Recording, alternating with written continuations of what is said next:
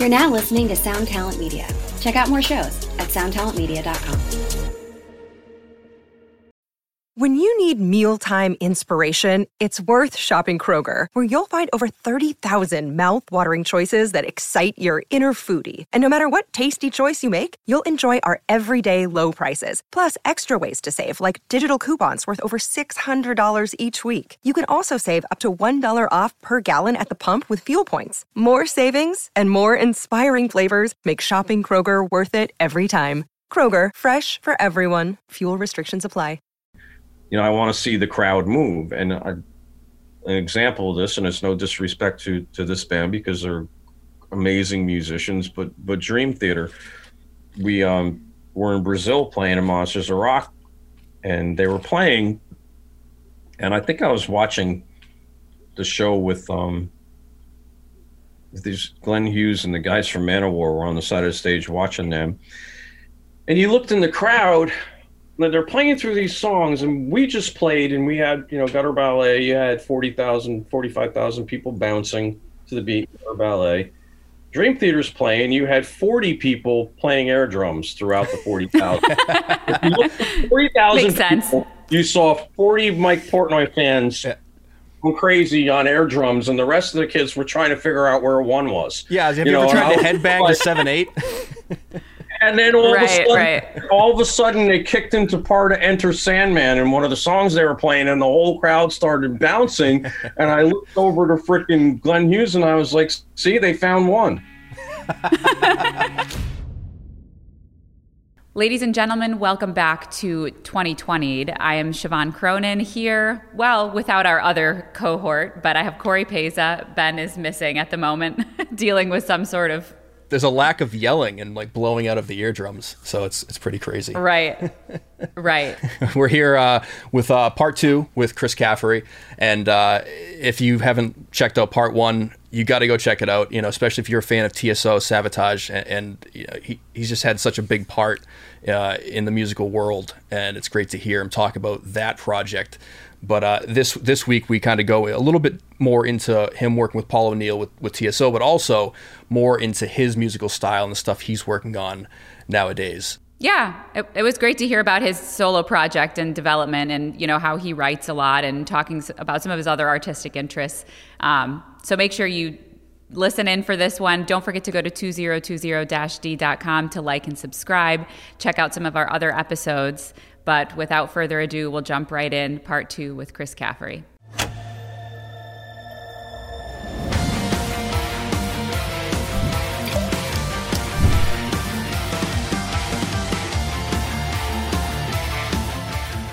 Hey guys, welcome back to another episode of 2020. I'm Corey Peza, here as always with Benny and Siobhan, and we're super pumped to have back Chris Caffery of Trans-Siberian Orchestra, Savatage, and he also has a new record, Embrace the Unknown, Spirits of Fire, which we are definitely excited to talk a little bit. If you have not checked out part 1, we talk TSO, we talk about Chris's early career, and it's just so cool. He's been in the business a while, would be the best way to put it.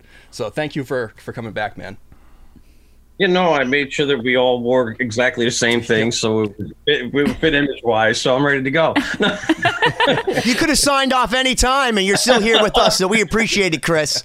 I don't change anyway, so we could actually come back in another week. I'd probably have the same clothes on, so at least A true homebody. Well, we ended the last episode talking a lot about sort of the creation of TSO and Paul O'Neill, and I had the opportunity in playing in the string section with you guys many times, meeting him a few times, and he truly is like a super powerful personality, and you can kind of feel it when he walks in the room. And I'm curious to hear a little bit more about what it was like working with him on the production side or like recording music, because I think so many people don't realize how important he was. For the people that listen. I mean, I feel like he was so much a part of creating that vision and even the music. And it's really cool to watch what he says to people, even on stage. So maybe if you could talk a little more about that. Well, you take a record like Christmas Eve and Other Stories, for example, or a record like Savatage, Dead Winter Dead. Now, that idea of doing the Dead Winter Dead record about the war in Sarajevo and Yugoslavia and that whole thing, that was his idea. Now, he wrote the lyrics and the story, and it was our responsibility to write songs that were going to carry those personalities. And that's where the whole element of his rock theater element came into things, where, you know, your songs, and we were lucky with Savatage because on that record, at least, we had Zach and John had done some songs, so you're able to throw the different voices in. But that's what had happened with TSO. To now, okay, he has these characters, and he wants the female voice to be a female. He wants, you know, the father voice to be an older male. He wants the, you know, the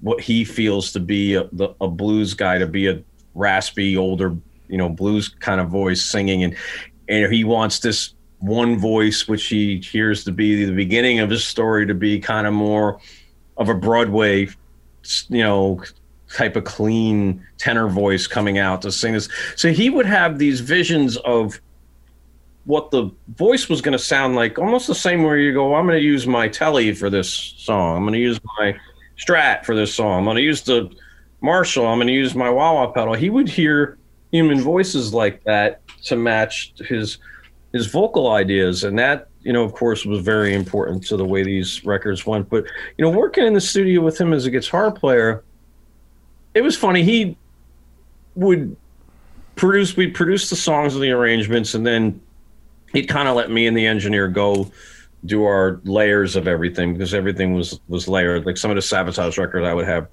you know, 2 guitars left and 2 guitars right, and he had a little trademark thing that we would do with a clean Telecaster of just kind of clicking the string notes. So he would want to mix it in if he thought there were times you couldn't even hear the guitar pick as much as he wanted. For it was definition. Like a clean, yeah, it was a clean Tele track that we would do. So he would know, it's like, all right, this is what I need you to do.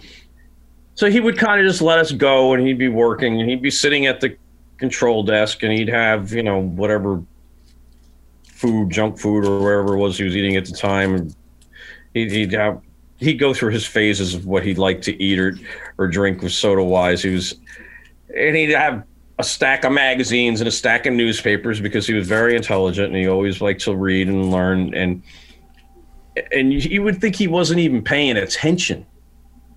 And all of a sudden you'd be like, what was that? Like, huh? And he would hear like a string scrape as you're playing, and you'd go rewind to it and be right there. And it's like, you don't even think he was paying attention. Rewind to it. Talk about a different time, right? Rewind it. And the way he was with solos and things like that, he would want you to do more than you needed to. And his reason for that was, even though this take may have been good enough to make the record, he would always think there could be a possibility you might do something better. And luckily we had the budgets that were able to let us do that at the time. So it was kind of, you know, where you would play again, and sometimes you would come up with something completely different that you would surprise yourself with, and he'd be like, that's what I was thinking you would maybe, and he would just go that, or we would come up with what we had, and he'd be like, well, I just wanted to, you know, peek around and see what you might come up with, and that kind of thing. And, you know, before computers, of course, we weren't allowed to really change tempos the same way you can now. And it was always a problem with being a guitar player, because you can't slow down a song and keep a distorted guitar tone the same. Or so we had a song on the Poets and Madmen record that was like 8.5 minutes long, and I recorded it 3 times. So you got to figure it this way. That's like 2 songs, 3 times. It had clean guitars on it too. So you had 4 tracks of distorted rhythms, stereo tracks of cleans, that Tele thing. So just keep doing the math on that. 3 times of all those tracks. I literally spent like 3 full days, because he changed the tempo a couple times. And the end of the song, I didn't realize that I wrote this riff, that when I did the first rhythm track, there was little pick clicks, because there's a long end of the song with all these counterpoint vocals, which was a big trademark at TSO and Savatage. I was alternating whether I was clicking once, twice. So we sat there and Paul's like, no, just listen to it, stop and do what you did. So we were doing tape rolls and getting it. But when you had to do that 8 times, it was like, it just kept going. It was 3 different things through. But, he was a perfectionist with what he did in the studio. And he would take it, I think, a lot further than many people. He would listen to the mixes and be like, I want the snare drum up a half a dB.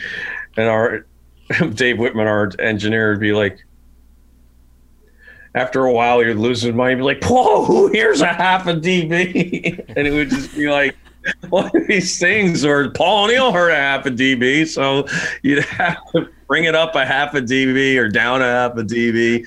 But it was, it was just a magical thing with him. It was different. Going to the studio was, like living my own reality TV show. I wasn't always playing, but I was always there. I would go to the studio because I was one of those.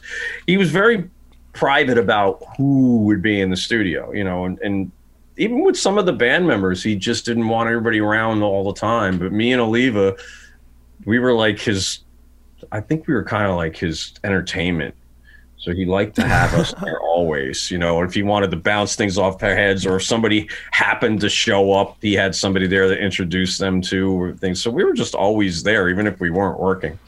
We were going in there to hang out and listen to him talk. And like I said, one day it'd be sushi, the next day he'd go to burger steak today, and like, all right, get me the $70 T-bone. It was just fun. I mean, it was a different time for us all with him. What do you think you miss most about him being around? Because you've mentioned, like, he just sounds like a visionary. He sounds like he just had such a way of executing the thoughts in his mind, which I truly believe is so important. I've said the quote in the past, but Frank Zappa used to say that, the best thing you could ever hope for is that, people can complete the idea that you hear in your head, but that almost never happens. And it sounds like he was very adamant about making that happen. Yeah, I don't know. I think sometimes it's weird. I kind of miss the chaos. Because things were always, he would walk in the room and it was never like, we were doing an arena show and he was out of town. Everything was like, he'd walk in a room. It's like the meter just went different. It was a different day. And I think there's just, at the time, you were like, oh God. But now I think that, with that chaos is gone, every day kind of goes like this, and it's an energy shift. Yeah, it's not that that's a bad thing, because on a level of 1 to 10, we're probably at a 9.99999, but it's like he just had that thing that made it go to 11. It was like there was something about him. One more. Yeah, there was something about him that just, look at some of the videos when he'd wander out on stage with us. I was watching one, I forget what we were doing. He came out on stage. We were playing, I think it was Radio City Music Hall with the Beethoven's Last Night tour. And he came out during The Mountain and some other, I think one of the other Sabotage instrumentals that we recorded for TSO. And you just watch him come out and he's throwing his sunglasses out there and he's on. It's just, there's that, uncontrolled chaos that was perfectly controlled by him because he knew what he wanted to do or what he was doing, but it only happened when he was there. So there was just something that, you always knew when Paul was there, besides the fact that there would be like a whole pile more of merchandise you knew that was going to be handed out around the venue by him when he went wandering, and there was a room with his name on it, and the dressing in the hallways when you walked in the room, it's like, Paul's coming, and for me it was weird because there could be 13,000 people in that arena, and I'd look back at the soundboard and see him standing there, he had those glasses on, and I would get nervous because I would think, like, even that far away through those sunglasses, he has to be looking at me. So, it's like you would always feel like if you hit one wrong note, it's like, oh shit, he had to have heard that one. But he'd come up on the stage and he'd be like, it was God, boss. And he'd always made me feel like I had to be even better when he was in that room. It was just something that he had. But I think now that he's passed away, I try to keep that element of he's always watching there, because now he could be, he could be there every day.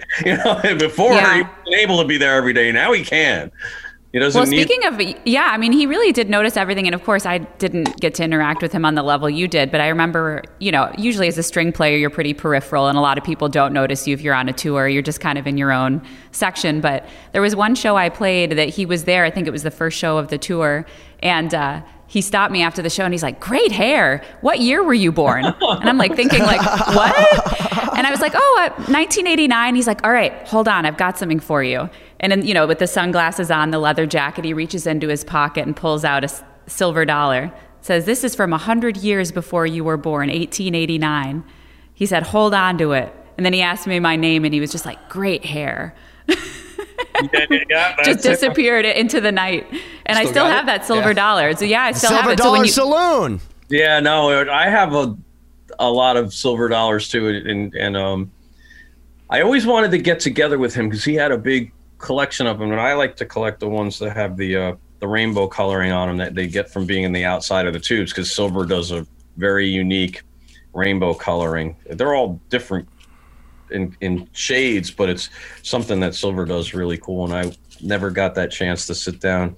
But Paul was very into the hair thing. It's like because we're in an arena and people are kind of far away from us, so you wanted you to look like you were a guy in a rock band. Paul's, he was a child of the 70s, and everybody was, Aerosmith. He managed Aerosmith and Ted Nugent, and everybody it was all about that. And it was funny when we were doing the first auditions for East West TSO. Savatage had a convention in New Jersey. There was a Savacon, it was called. All these kids came out to give us a question and answer, and there was a couple bands playing, and one of them had a bass player in it that I thought was really cool. He kind of reminded me of the bass player that was in King Diamond's band when Savatage toured with them. His name is Hal Patino, and I got Hal was in the Dr. Butcher thing that I put together with John, and this kid just reminded me of Hal. He had long curly hair, and he was just, he was a pretty badass performer. And I told him, I said, "Give me your number." I said, "I don't know what, but we're going to use you for something someday." And that was David Z. Oh yeah. Wow. And I called up David, and like, I want you to go down to SIR in New York, and Paul wants to meet you and hear you play. So David walks in the room looking like one of the kids from New Kids in the Block. He cut all of his hair down super short, and I was like, I'm doomed, because the long hair was what I thought Paul was really gonna like. And I introduced him to Paul, and I could see, Paul was just like, because I told Paul he had long hair and he met him, but then there was just something in his personality that Paul loved, and then he played his bass and did his thing, and Paul just fell in love with him. He was such a talented kid, and that look was something he carried well, and people liked it, and he did his little dances with his bass that were a big part of his stage thing. He had a very unique and very mobile stage performance that a lot of times did go almost dancing, and it just worked really well for him. But it was kind of funny because that's why he has a nickname of Skippy, because I always wondered. Okay, he wandered. By the way, guys, I just heads up. I got to run for now, so because I'm gonna go drain my knee. But I just wanted to say, Chris, thank you so much for my right in the middle of your story. But I just wanted to say thank you so much. Like I love everything about like what you do, and we really appreciate you coming on the show. So I'm sure Corey can edit out this silliness, but I just wanted to say personally, thank you very much, man. No, thank you for having me, and I hope you get what you need. Yeah, an effusion. Ben is the true old man of the group here. I really am, dude. You have no idea. All right, I'll talk to you guys soon. All right, Cheers. bye, Ben. Bye. Yeah, so I looked at David, and he walked in the room, and I go, "What are you doing?" I said, "David." He goes, "What?" I said, I met you 3 months ago, and you looked like Hal Patino from King Diamond." I said, "Now you look like frickin' Skippy from Family Time or Guy. What was that Family Skippy was a Is that Ties? Family Ties. Yeah, it wasn't a Family Ties. I said you looked like Skippy, and he did. Without the glasses, he looked like that guy Skippy. That was the hair. That's the first thing I could think of. And then I just started calling him Skippy, and so did everybody else. And that's where the Skippy came from, because he wandered in there, and all his hair was cut off. And I'm then gonna have to put the picture up on the video podcast just because it's yeah. A funny I think it was Family Ties. It was Family Ties. Yeah. Mark Price. That was that. But Paul, yeah, he loved the image. He liked people to be, full on rock in the right situations, as he would call it. He wanted us to be rock and roll stars, and he worked with some of the best. I mean, like, he was out working for Aerosmith, when he was very young. He got involved doing a lot of stuff on their tours when he was probably not too much older than I was when I was working. He got out there, so he saw those guys in there. He had Joe Perry and sleeping on the management couch sometimes. So it's like he witnessed a lot in his life. So right. Yeah. It's funny, we talk about look, and you mentioned Joe Perry, and we've gone into great detail about how Joe Perry like embodies the look of rock and roll. Like, as soon as he wakes up, when he goes to bed, he's got like the full on chains. His teeth.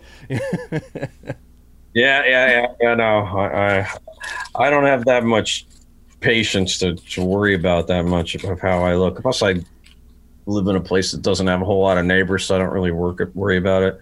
Although the Google Earth thing kind of creeps you out. It's like you look at that and it is a little weird. You'll be fine. Wait a second, they could see me naked in my hot tub from the sky right now.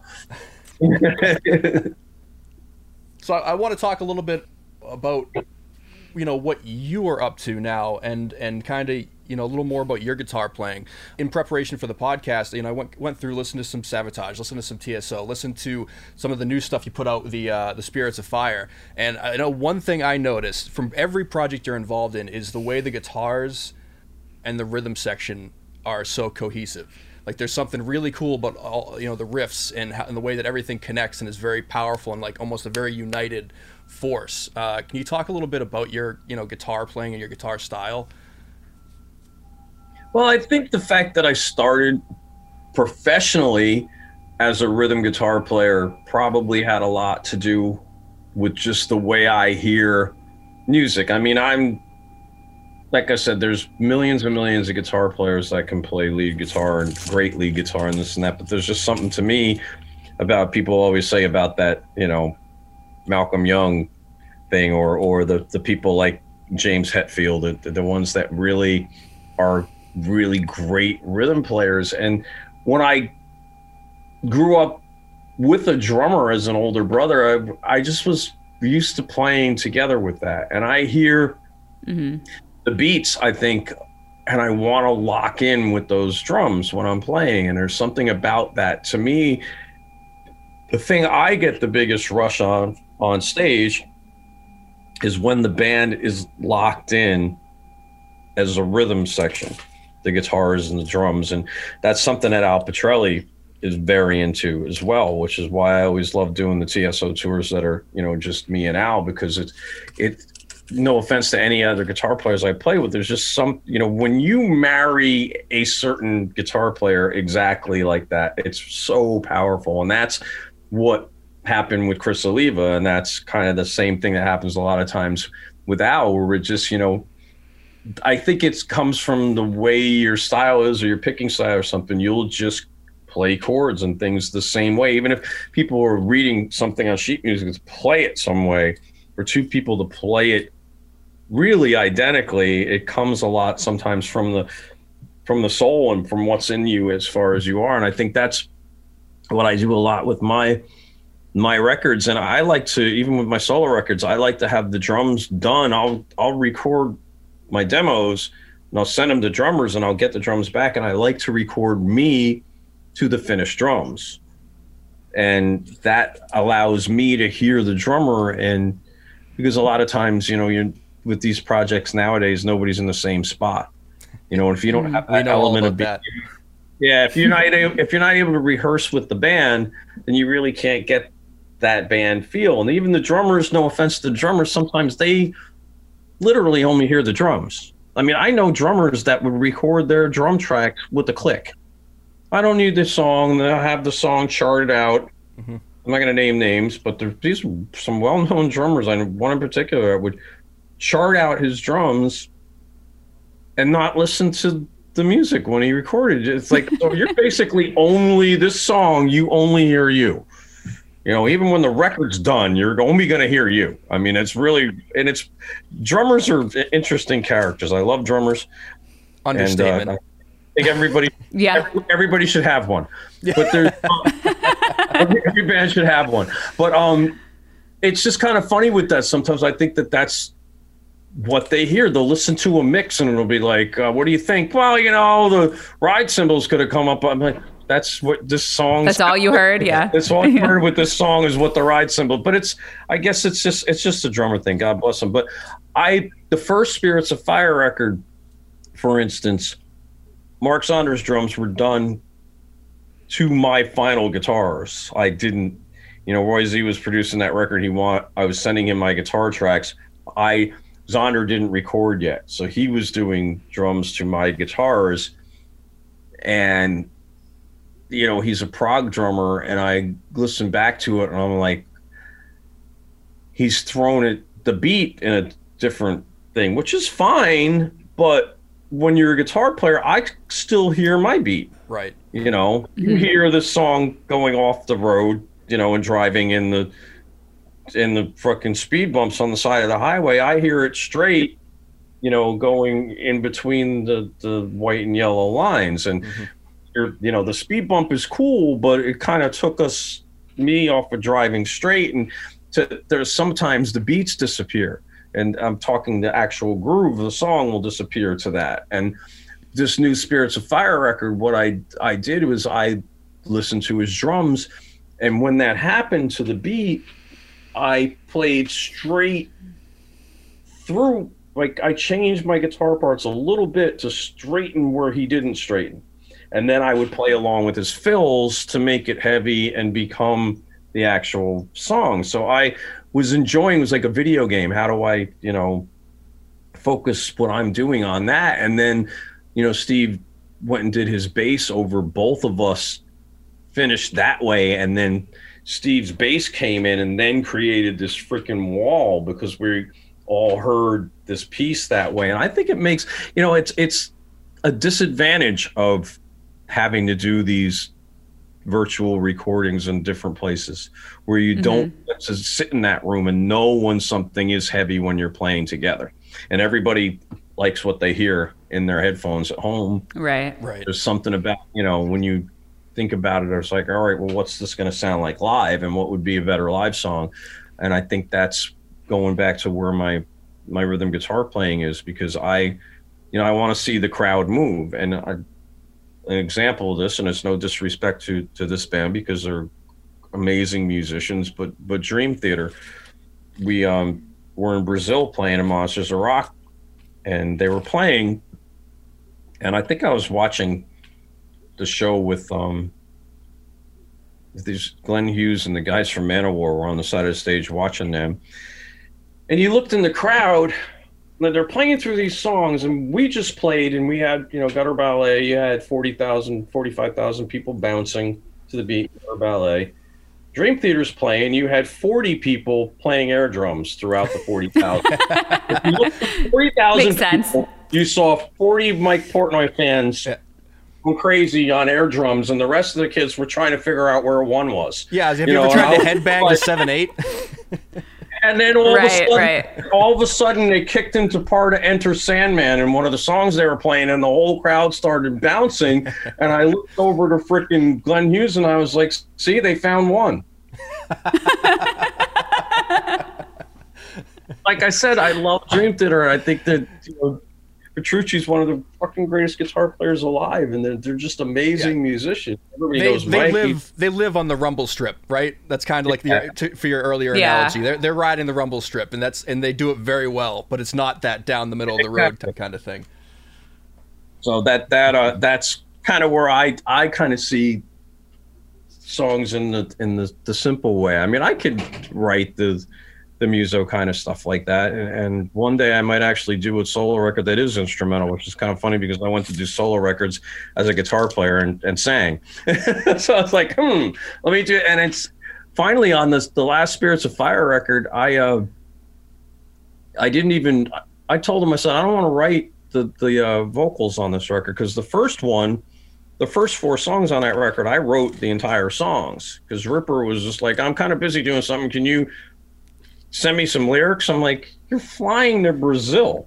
You can't write lyrics? Like, how busy are you on a plane flight to Brazil? But I wrote the first 4 songs were basically all mine. And for me, it was kind of like, gosh, it felt like I was doing my solo record, because I sing my solo records, and then I'm like, all right, I'm doing my melody, what I would sing.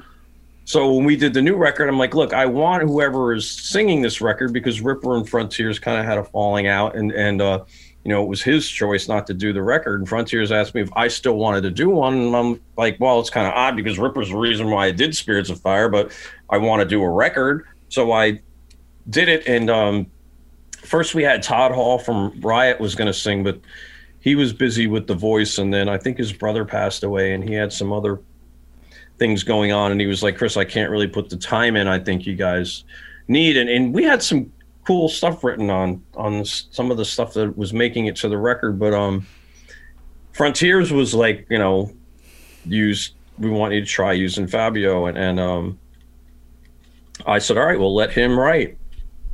And even Mark and Steve were like, well, use whatever singer you want if they do something cool. And I really like what he did. He went in his own way and did something different for him. It's very metal compared to what he did with Anger and with Rhapsody of Fire. And it's just, he did some really cool things, but I didn't want to be the singer on this record too, because then all the things you do start sounding the same. It's like, all right, I got to write a couple songs for a Savatage record, and it's just like I have 4 riffs, and they're starting to go on everybody's album. Like, how do I make this work? So, I didn't even want to write any stuff for my new solo record. I wrote one song during the pandemic that I released called "Sick of This Shit," which is pretty funny, because I like the comedy songs every once in a while, just because I live life. Life has been so bizarre sometimes, and if you don't throw the comedy, you got to throw the comedy in. And I think it kind of, Dee Snider always talked about how comedy and the sense of humor, it's important to have that. So I throw that stuff out and I'll release it for fun, because I'll just do that. And I was actually recording and finishing a country song I had called "Pain in the Ass" that I want to finish and do. I did some little videos that are on my YouTube with it, and it's just I like making people laugh. I think I'd probably, if I wasn't, people always said, what would you do if you weren't doing music? I probably would be making movies. I may be working in like a zoo or under the ocean or something like that, or I'd probably be like a dead comedian by now, because it's just like I see life that way. How comedians, they go to that depressed guy that brings out the happy side of life. It's like, but they're really never happy, and then the comedian has a dark ending, and it's just like, well, I don't want to be the comedian, because they don't really seem to have the happiest. So let me try the musician. I mean, and I can go that way and do what I do. I'm very, like I said, I'm very fortunate to have had that home set for me for such a long time. I think that a lot of musicians spend their careers going through this and that and the other thing, and there's very few that can look at it like a kind of like a Derek Jeter, where he started with the Yankees and then ended with the Yankees. It's like I had a couple little off seasons here and there, but I kind of look at those as like mental injuries. It's like I was injured during 1991. I was injured then. I was on the bench. Yeah.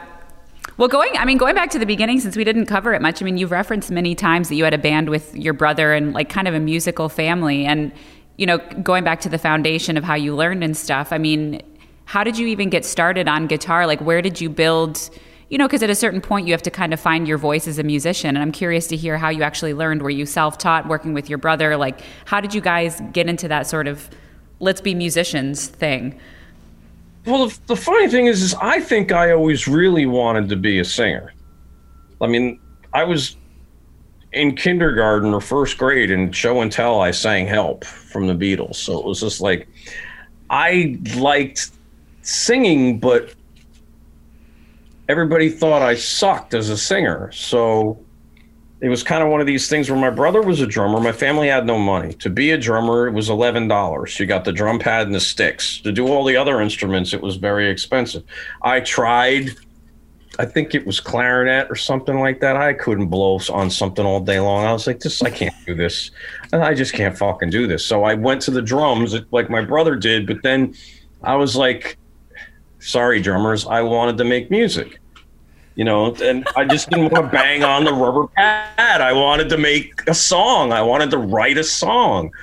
So drummers always hate me when I say that, but I went to the guitar since we already had a drummer, and I thought guitars were cool, the coolest looking anyway. I would look at Wings Over America. I got that record, I think, when I was about 5 years old. My neighbors bought it for a Christmas present, and I would look at the double neck guitar and a Les Paul, and I just loved guitars. And I'd go into the stores. My family didn't have very much money, and I would just look at electric guitars. And I think I had a really bad electric guitar when I was like 6, but I started taking lessons when I was 10, and then I only took a couple years of lessons. My family didn't really have a lot of money, so by the time I was 12, I was teaching myself, and that's kind of where I've been from. I have had a lot of great teachers throughout the years, and the people I played with, but it's kind of that. And guitar just always attracted me. I would hide down here in our rehearsal room when everybody left the house. I would turn on the PA that we had for our band, and I would sing along with records. I'd sing along with Foreigner records. I'd sing along with Kansas records. I wanted to sing. But my brother and my bass player said that my voice sounded thin to go into the Ray Gillen thing, and didn't think I sang very well. And then I started thinking, well, singing's got to be something that you have or you don't have then. And I figured, I just suck. So I never sang. And when I went to do my solo record, the reason why I started singing was because I was writing songs for people. And you write a guitar part and a riff, and in your head you had a melody. And sometimes the melody's pretty obvious, or something that somebody wrote was identical to what you had. And, I wasn't getting any publishing for something that was in my head or something that somebody heard me do. So I went and started writing songs, and I'm like, well, I'm going to scratch some of these melody ideas down while I'm writing. And then I started listening back, and I was like, this is good. It's not terrible. So I did more. And that's when I first got Pro Tools. And I was like, all right, I can do this a few times by myself without people listening. And I could stink and make it good. So I wasn't pitch correcting anything. I was just doing things and putting harmonies on. And that's when I would record like demos of songs, my song like Music Man, that had a full song of harmonies like Crosby, Stills, and Nash, just because I was having so much fun singing. I finished the Music Man song for the very first time. Didn't even have my solo do it yet. And I swear I cried listening to it because I was so happy to finally be able to do what I think it was I always wanted to do, which was sing. And the shitty part about this industry is critics and people like that will listen to what I do recorded with my singing, and I don't suck. I'm not the greatest singer in the world, but I'm definitely a lot better than a lot of singers that sing. And I'm not saying that as an asshole. I'm just saying it as a fact. I'm not a terrible singer. And these critics and people will destroy you at it because you were known as a guitar player. So it was like an opportunity to come out as a singer disappeared when you spent 20 years being a guitarist. And that's what people know me as. So I do what I do. And it is probably why I throw in the other side of things, because I take the critics about as seriously as I'd expect them to take a song like Pisses Me Off, because I just, people that sit there and analyze your music like that, it's like, fuck you. Yeah. You know what? It's like, what? I get your opinion, but it means absolutely fucking nothing to me, because I do what I do. I mean, the greatest art in the world were things that people hated. The greatest music in the world, even in the classical world, were some of the stuff people hated. Absolutely. There were riots when Stravinsky did The Rite of Spring. People were like, what is this garbage? Yeah. And now it's like... It's like people can get on your Zoom and they'll have 6 people saying how much your record sucks. And it's just like, whatever, that's your opinion. And I was so happy to have the ability just to be able to do them myself at home and write that music. And I didn't even care if anybody liked them. It was kind of the thing. And I got my solo deal, and it was fun. And I enjoy making my solo records. And I just didn't, like I said, want everything to sound like them. So now as I'm working on a new one, I'm trying to figure out exactly what I want this one to sound like. And I'm kind of like in a rut because I have like 50 starts of songs, but I only have a few that I've really dove into. And I think that I actually want to go and just maybe take a couple days and try to start something and finish something from the beginning and not go back and go, and just get into it and do that. And again, like I said, there's also the possibility that maybe I should just go get a drummer and start to write some instrumental stuff and go have fun with it and do the instrumental record. Or I've even talked to Al Petrelli and being like, it'd be fun for me and you to do something like a Hughes Thrall, where we did like, some cool guitar rock. And I love the instrumental, the solo thing, but there's a lot of sometimes you want to do something where you don't have all the responsibility, which is kind of another reason why, like I said, when I did the new Spirits of Fire, I'm like, can you have somebody else sing this? I just don't want to do everything. It gets exhausting, and my ears are one ear. My opinion is one opinion. So if I have a melody, it may not be that great, and I wanted to let people be a part of what was going on with it, so it just makes it easier and more fun. I had more fun recording the Spirits of Fire record because I was able to play more guitar too. I wasn't writing lyrics and trying to get that. I was able to focus on guitar parts and things, and that was fun. Yeah, that's really interesting, because I think as instrumentalists, a lot of us think, for me, for example, I'm a violinist and I play in a band, and I think about, okay, if I were to do a solo project, what would that be? Because the expectation is always vocals too. It's more accessible. So it's really good to talk about, rediscovering something that you love later in life, or changing what you do, or introducing something new, because it can be really easy to get stuck into saying like, okay, I've been a violinist my whole life, so that's what I'm always going to be, and I got to do the same style of music or whatever. But it's amazing that you're developing your other interests too and jumping into it like that. That's really cool. Well, it's also hard too, because, you could turn around now and it'd be one of these things where people would put up, Chris Caffrey says he hates critics, and it's like, not that I hate critics. I hate having to deal with the seesaw, because you'll read one review, the guy gives it 10 out of 10. This is great. I love this. It's magical. It's perfect. It's this and that. And then next review comes up, 1 out of 10. Why does this guy even sing? This is the biggest fucking joke I've ever heard. And it goes right up to the other one. Oh, this is decent. All right. I wish he would do Sabotage. Brian. It's like, that's where, if anything I hate, it's that. It's the yo-yo. So because if opinions are possible to be that different on your music, then your music is possibly really good or really bad. It's like the guy who thinks it's bad can be wrong. The guy who thinks it's right can be wrong too. But when these guys that think it's wrong can actually dictate what happens to your records, when they put it in a magazine, and then people will be like, don't buy this one. So it's like one of these things where it's it comes into the actual effects of what happens with you, or who wants to do something with you. Somebody in a record company listens to a record and I was like, I don't love that one. That people, it can affect your actual career, and that's something with that. So I think where that comes in, where I just go, all right, well, I'm going to be the artist. Fuck you. I'm going to be the artist. And if you like what I do, that's fine. If you don't like what I do, maybe one day somebody will. And that's kind of how I do that. Like I said, with the new record, I'm not having trouble writing. I'm having trouble figuring out the hell I want it to sound like. It's like I have songs that sound like ZZ Top, and songs that sound like Kiss, and songs that sound like Pantera, and songs that sound like Kicks, and songs that sound like Crosby, Stills. I was like going, okay, but that's kind of where I was on Faces. But do I really love any of those songs individually as much as I did when I wrote those ones on Faces, or am I just trying to dive for things? So, which is where I said, all right, well, let me just like find something that happened one day and get a lyric in my head, and I'm going to start and finish a song idea, and I'm going to go through it, and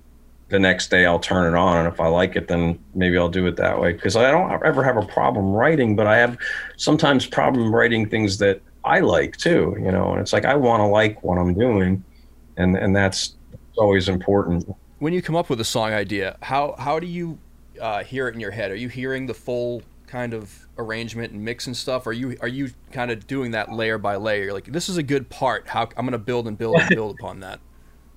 Well, I learned from writing and singing, because my first solo record, I wrote a lot of those riffs before I sang on them. Yeah. And oh boy, was that interesting when I went to play some of that stuff live. Like, you idiot. You can't, it's like, wax on, wax off. It rubbed. Yeah.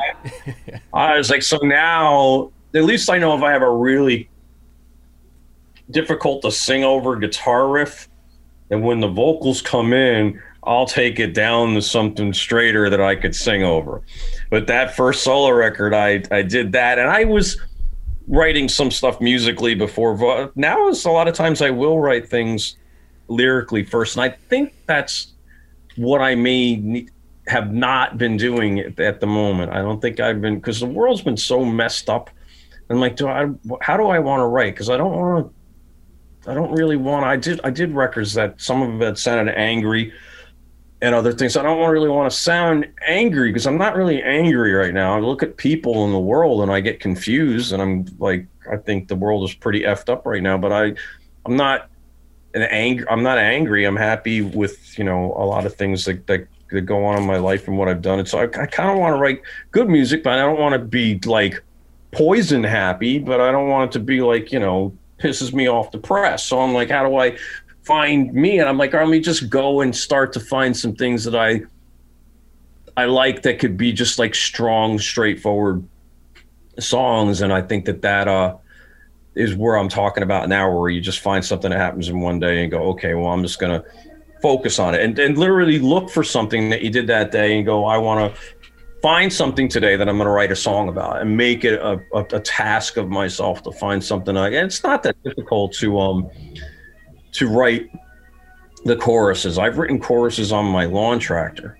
It's to get the rest of the song, get the verses, in parts, and how do you make these verses come alive, or maybe give double meanings into what's in the song itself, and this and that. But I've written lots of melodies and ideas on my lawn tractor, in a car or something. It's funny you mentioned that. There's something about mowing the lawn or doing anything that has like an engine that has almost a pitch, because I find myself doing that as well, like writing and either melodies or stuff, because I have a pedal tone going while I'm doing it. Yeah, so you're walking around with like you got like a G sharp for like an hour and a half, and you just got this in your head, and you're like, all right, like I can play with my modes and try different like things like that. But when you're writing, does it have to be a moment of like motivation, inspiration, or do you sit down and go, I'm gonna write? Yeah. All of the above. Yeah, I just say that because we've talked to a few people that kind of have to, they can't plan to write. It has to be like all right, I'm feeling it now, drop everything and do Spontaneous. it. Whereas other people are like, I'm going to write from 11 a.m. to 2 p.m. today. Well, before I was living back up here, I'd come up here on the weekends and do a lot of yard work and stuff. And I had a small digital recorder here, and I would just have a drum machine and play riffs, and I would pick times to do that, and I would go to the city and piece together what I had. I think my problem is now is like I have a lot of responsibilities. I take care of my mom. I take care of almost everything in this house and yard and everything. So I'll get up and I'll be like, tonight I'm going to write. Later on, once it's all done, I'm going to get in my studio. I'm going to write. It'll be like 9 o'clock at night, and I'll sit down that I'll wake up at 12:30 at night going, I just fell asleep for 3 hours. I was like, am I going to write? So it's sometimes I think it's where you just run out of the energy that you had when you woke up. It's like, I'm going to do all this later on. And then I think that was the advantage I had to living in the city without having the yard, where I was able to just focus on that, the daytime. Actually, I'll tell you something funny right now that kind of messed me up is I started going back to the gym, which I have a gym here behind me, but it's just boring. And I wanted to get into the gym. And my gym used to be open till 10 at night. And that would have been the time I would have loved to have gone to the gym. Like after 8 o'clock at night, it's usually when all the dinner and yard and house stuff was done. I'd go at 8 or 9, go to the gym. It's kind of dead from 9 to 10 at night. It was quiet. You figure it was COVID safe, but they started closing at 8. So I go right now, usually 2 o'clock in the afternoons when I head to the gym because it's empty and I can get my stuff done before the after workers start showing up. And when I have to get home to deal with, my home chores and things. But I think that what that does is it kind of strips me to that tired point in the evening when I've done yard work and gym work and business work and my merchandise work, and I've gone to the store and I fed my dog, I fed my mom, I cooked, I've cleaned, and then it's like, okay, so I'm going to go down in the studio and I'm going to do what? It's like I'm going to sit down and wake up 3 hours later. And it's like what happens a lot of times with it. So I think that's where I say, okay, well, one of these days I'm just going to go and take a day and go, this day I'm going to find something about this day and write it, and you just go, it's easy to do if you just pick a groove, and I'll set my click to a tempo and I'll just start playing, and I'll go through and do stuff, and then I'll start layering it. And if I could get through layering rhythms through a verse and a chorus and get down a verse and a chorus worth of really bad melodies and lyrics, then I'm like, all right, let me listen to it the next day. And if I go, all right, this is worth finishing, then that's forget it. But I'd actually like to get it to a point where maybe I can be like, all right, let me just finish one. I'm going to try that with a couple of things. Last night I was going through, I have so many ideas, and it's just like, all right, I can finish this one. I'll finish this one. I'll finish this one. It's like, but I don't want 50 songs. I want to have, the right, one I think are right for this record now. And sometimes I'll find one that I didn't release in the past that I'll be like, all right, this song, I should do this now, because maybe it was something lyric or vocally that I didn't think I sang well enough, or I have a better way of singing the melody. So it all depends. It's good sometimes to look back for things like pain in the ass and find the country song and do it. But, it all depends, it really all depends. And sometimes it's one of these things where I just bought a little Boss. I had a Boss guitar synth with the MIDI thing on it, but it's always such a pain in the ass to keep that thing working. And I hadn't had it plugged in, and there's a little Boss synthesizer pedal that I got, which is really cool. It's got like hundreds of synthesizer sounds in it that you get out of pedal. And that kind of thing is so amazing what just changing the guitar into something else will do for your writing. Yeah, for creativity. It's like I play keyboards, but I don't play keyboards enough where I'd be happy writing on them. And I think that when you're able to change the personality of a guitar completely, and that had worked a lot with some of my original solo record writing. When I had that guitar synth, I was kind of changing the personality of the guitar through synthesizer sounds, and that became fun. And I think that pedal is something that I'm going to have a lot of fun with in the next couple of months. I just got it, but I've been messing around with it, and it's fun because you create a whole orchestra of sounds behind you with it, and it's just it'll be things that could, I think, a lot of cool ballads and emotional songs, and even a lot of cool, really like deep, dark, heavy songs I've written have been placed around these crazy, weird synth parts I wrote on guitars. Yeah.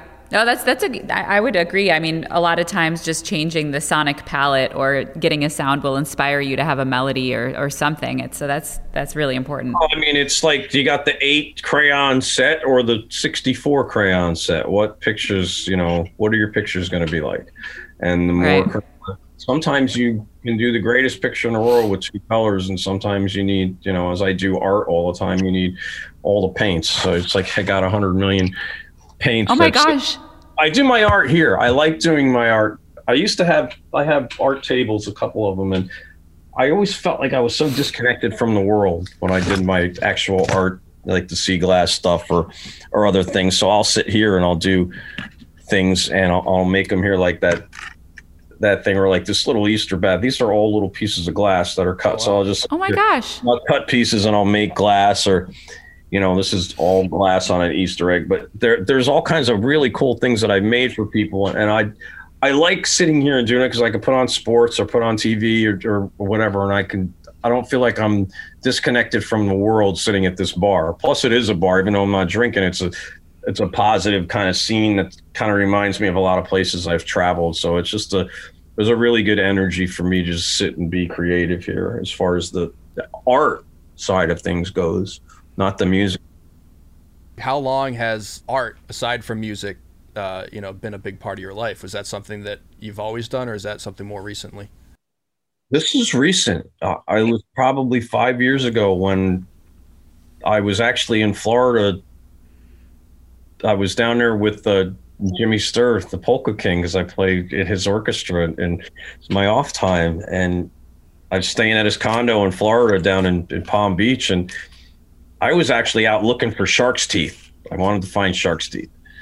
And there was this lady who was looking for things on the beach in the morning. I'm like, what are you looking for? I figured she was going to say shark's teeth or silver dollars. Like, I'm looking for sea glass. I was like, sea glass? The fuck is sea glass? And it's something I saw my whole entire life. So I asked Jimmy's friend later that night, I said, these people were down there looking for sea glass. He's like, you didn't know? I'm like, no, he goes, everybody looks for. So all of a sudden I became like the sea glass hunter. And I was the best sea glass hunter I think there ever was. The old ladies hated me. They would get up in the morning, the beach would be empty. I'd be up there 5 a.m. with the flashlight, clearing them all out of the beach would be empty of sea glass. I'd have like 80 of them, and I'd have blues and everything. They're like, how did you get those? It took me months to find them. I'm like, I worked the current. I was gay, but then I just had that. And then I had, Wilbur, the metal fit, and I looked online, and there was these little elephant bead cage things that I was able to find, and I would put little pieces of the colored glass in it and sell them online.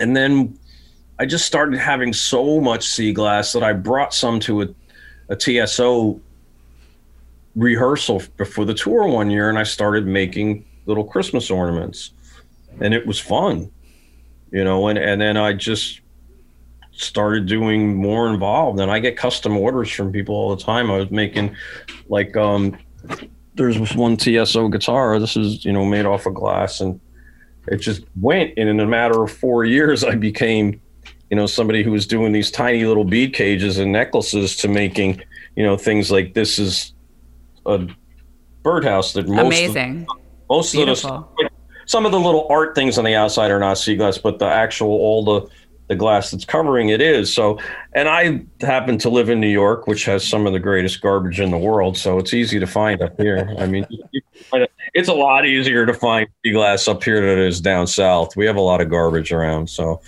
the ocean, I know where to look. I have some good spots. I can find 1,000 pieces in an hour. It's crazy.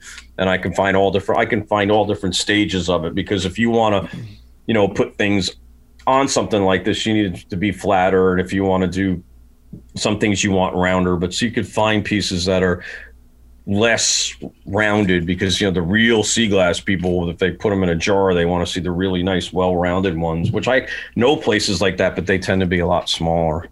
But it was just kind of like 4 years ago, and then it went to the point where it's like, oh, I'm going to do the ghost from Blueberry, and it all comes from me with this and not cutting my fingers off. A diamond cutter on a Dremel, and just not cutting my fingers off. That's how And for Oh my God. listeners and viewers, is there a place where people can find your work and purchase or just see what you're up to? What I do with it is most of the sea glass goes on to chriscaffrey.com through what is called Wilbur's Wonders. So it'll be in the metal fin sections there, and I'll put them there, and I'll sneak the custom stuff there. Or people, if you want something, people can order it from there, and I take a deposit and I'll try to put it together. And it's I try to make it as reasonable as possible, but everything takes a certain amount of glass and a certain amount of time. So I've done some, I give a lot of money from these to charity, so I've done some charity auctions of them, which goes really well. Wilbur likes to give to Children's Cancer and to the Elephant Sanctuary, so we give money to charities, and it's just something fun for me. I always like making art. And actually, in the 2020 year of the pandemic, I had made and sold probably 340 pieces of glass art. So it was kind of like when the world closed down, I just was making glass art. Set up shop, yeah. And it was funny because I'm always home, and I would leave and go tour with TSO in November and December. So that first year, life was not weird for me right away. Everybody was like off the road, and everybody started doing the Zoom thing. And they're like, "You're going on our Zoom thing?" I'm like, I want to get the fuck away from the computer, because I spent my time on the computer for all those years when everybody was away from it. I wrote the first internet tour diary ever with Savatage back in like 96. It's documented somewhere. And we had like one of the first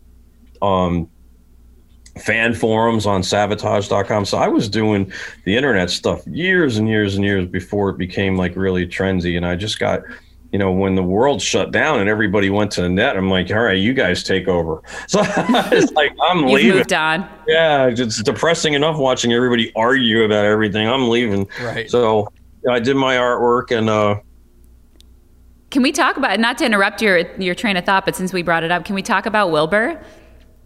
Well, Wilbur has become he's like my little alter ego. He was a gift from somebody, and just became something I traveled around with. And I was always taking photos of Wilbur where I was. And then I don't love selfies and I don't love pictures. So I would say if I met Willie Nelson, I'd go, "Willie, can you get a picture with Wilbur?" So I'd hand him Wilbur, and there'd be all these pictures and Wilbur the Metal Fin.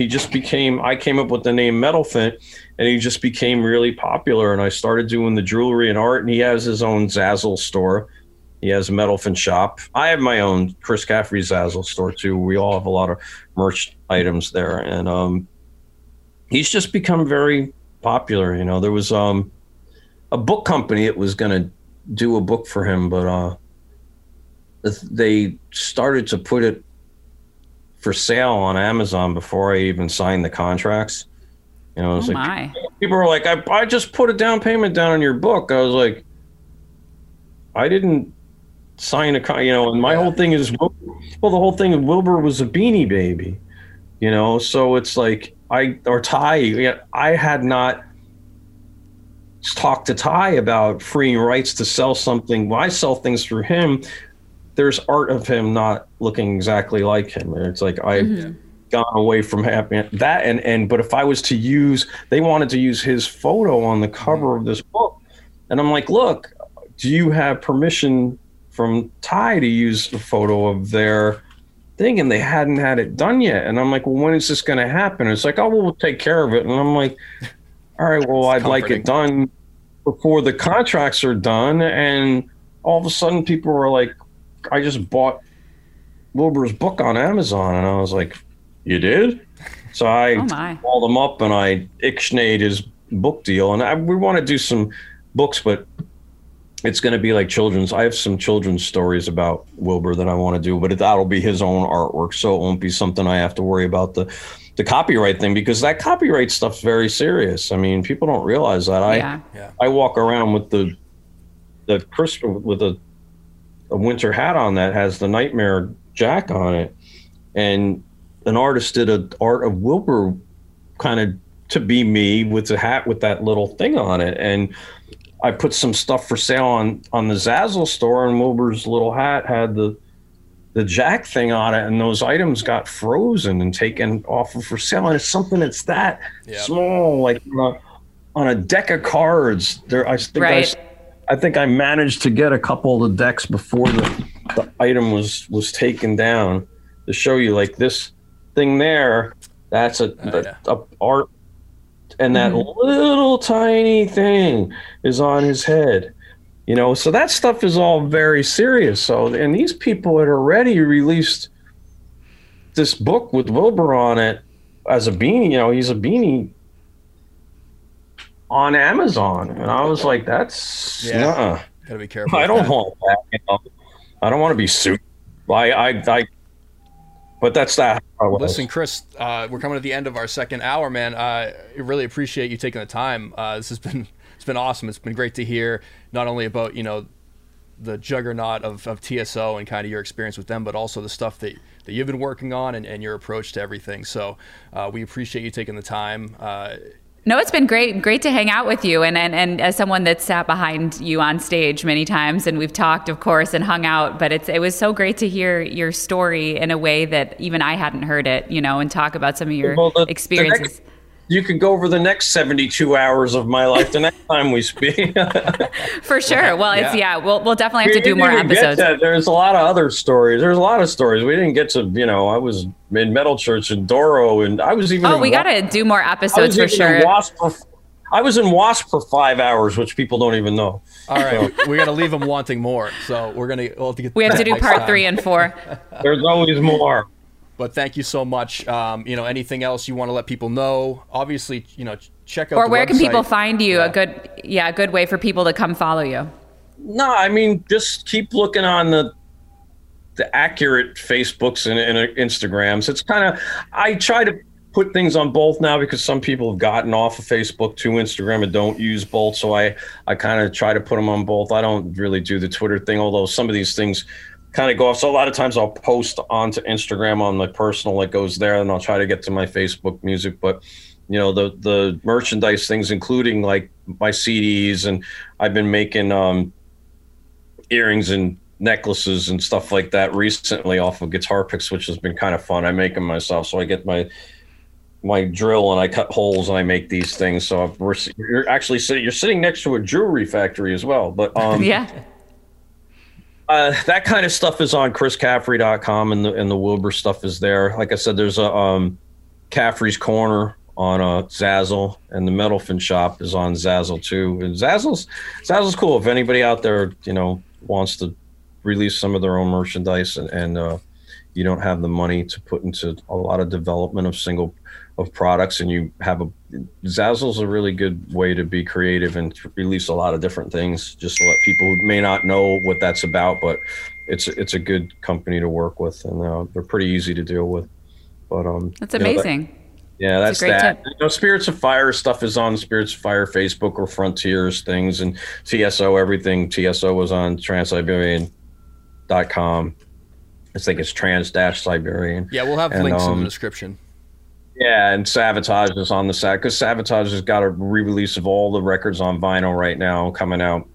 And I think Gutter Ballet and Streets had just came out. And they're really cool, these re-releases of Savatage. And, all the news from TSO will always be on the TSO sites first. So if I have any TSO news, I follow up TSO the next day usually. So if anybody's really anxious to find out TSO news, it's always best to go to TSO's site first, and that will usually be where that stuff pops to. But that's where everything is. Great. Awesome. Very cool. Well, yeah, thanks again for joining us. It was really great to hang out with you, and we definitely have to have you come back for part 3, part 4, and beyond. No, it's awesome. Thank you. I had a lot of fun. Now I'm off to the gym, and hopefully All right. come up with an idea to write about. 2020-d.com. We'll see you next time.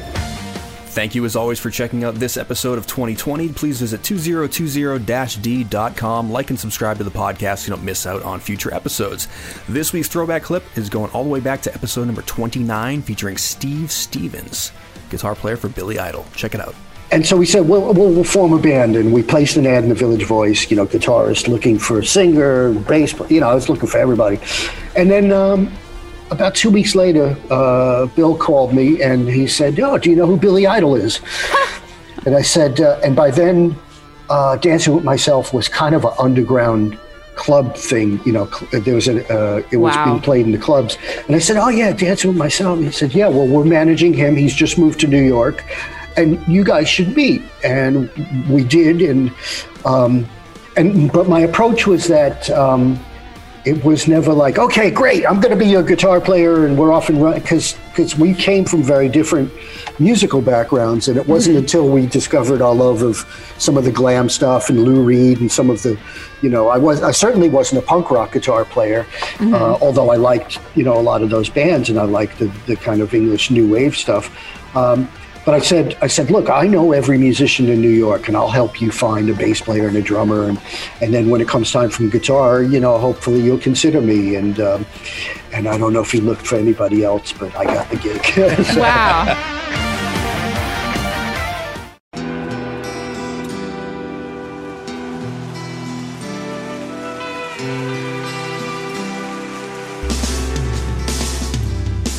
I don't think it overstates things to say that the Beatles were the greatest gift to entertainment and culture of our time, a secular religion, if you will, with their universal appeal and demonstrable impact on people's lives. I'm Robert Rodriguez, host of Something About the Beatles. With every episode, I speak with historians, musicians, artists, and Beatle witnesses, all in the service of fresh insights into the most joyous cultural entity the world has ever known. I hope you'll join me and listen to Something About the Beatles, now on Evergreen and wherever you get your podcasts.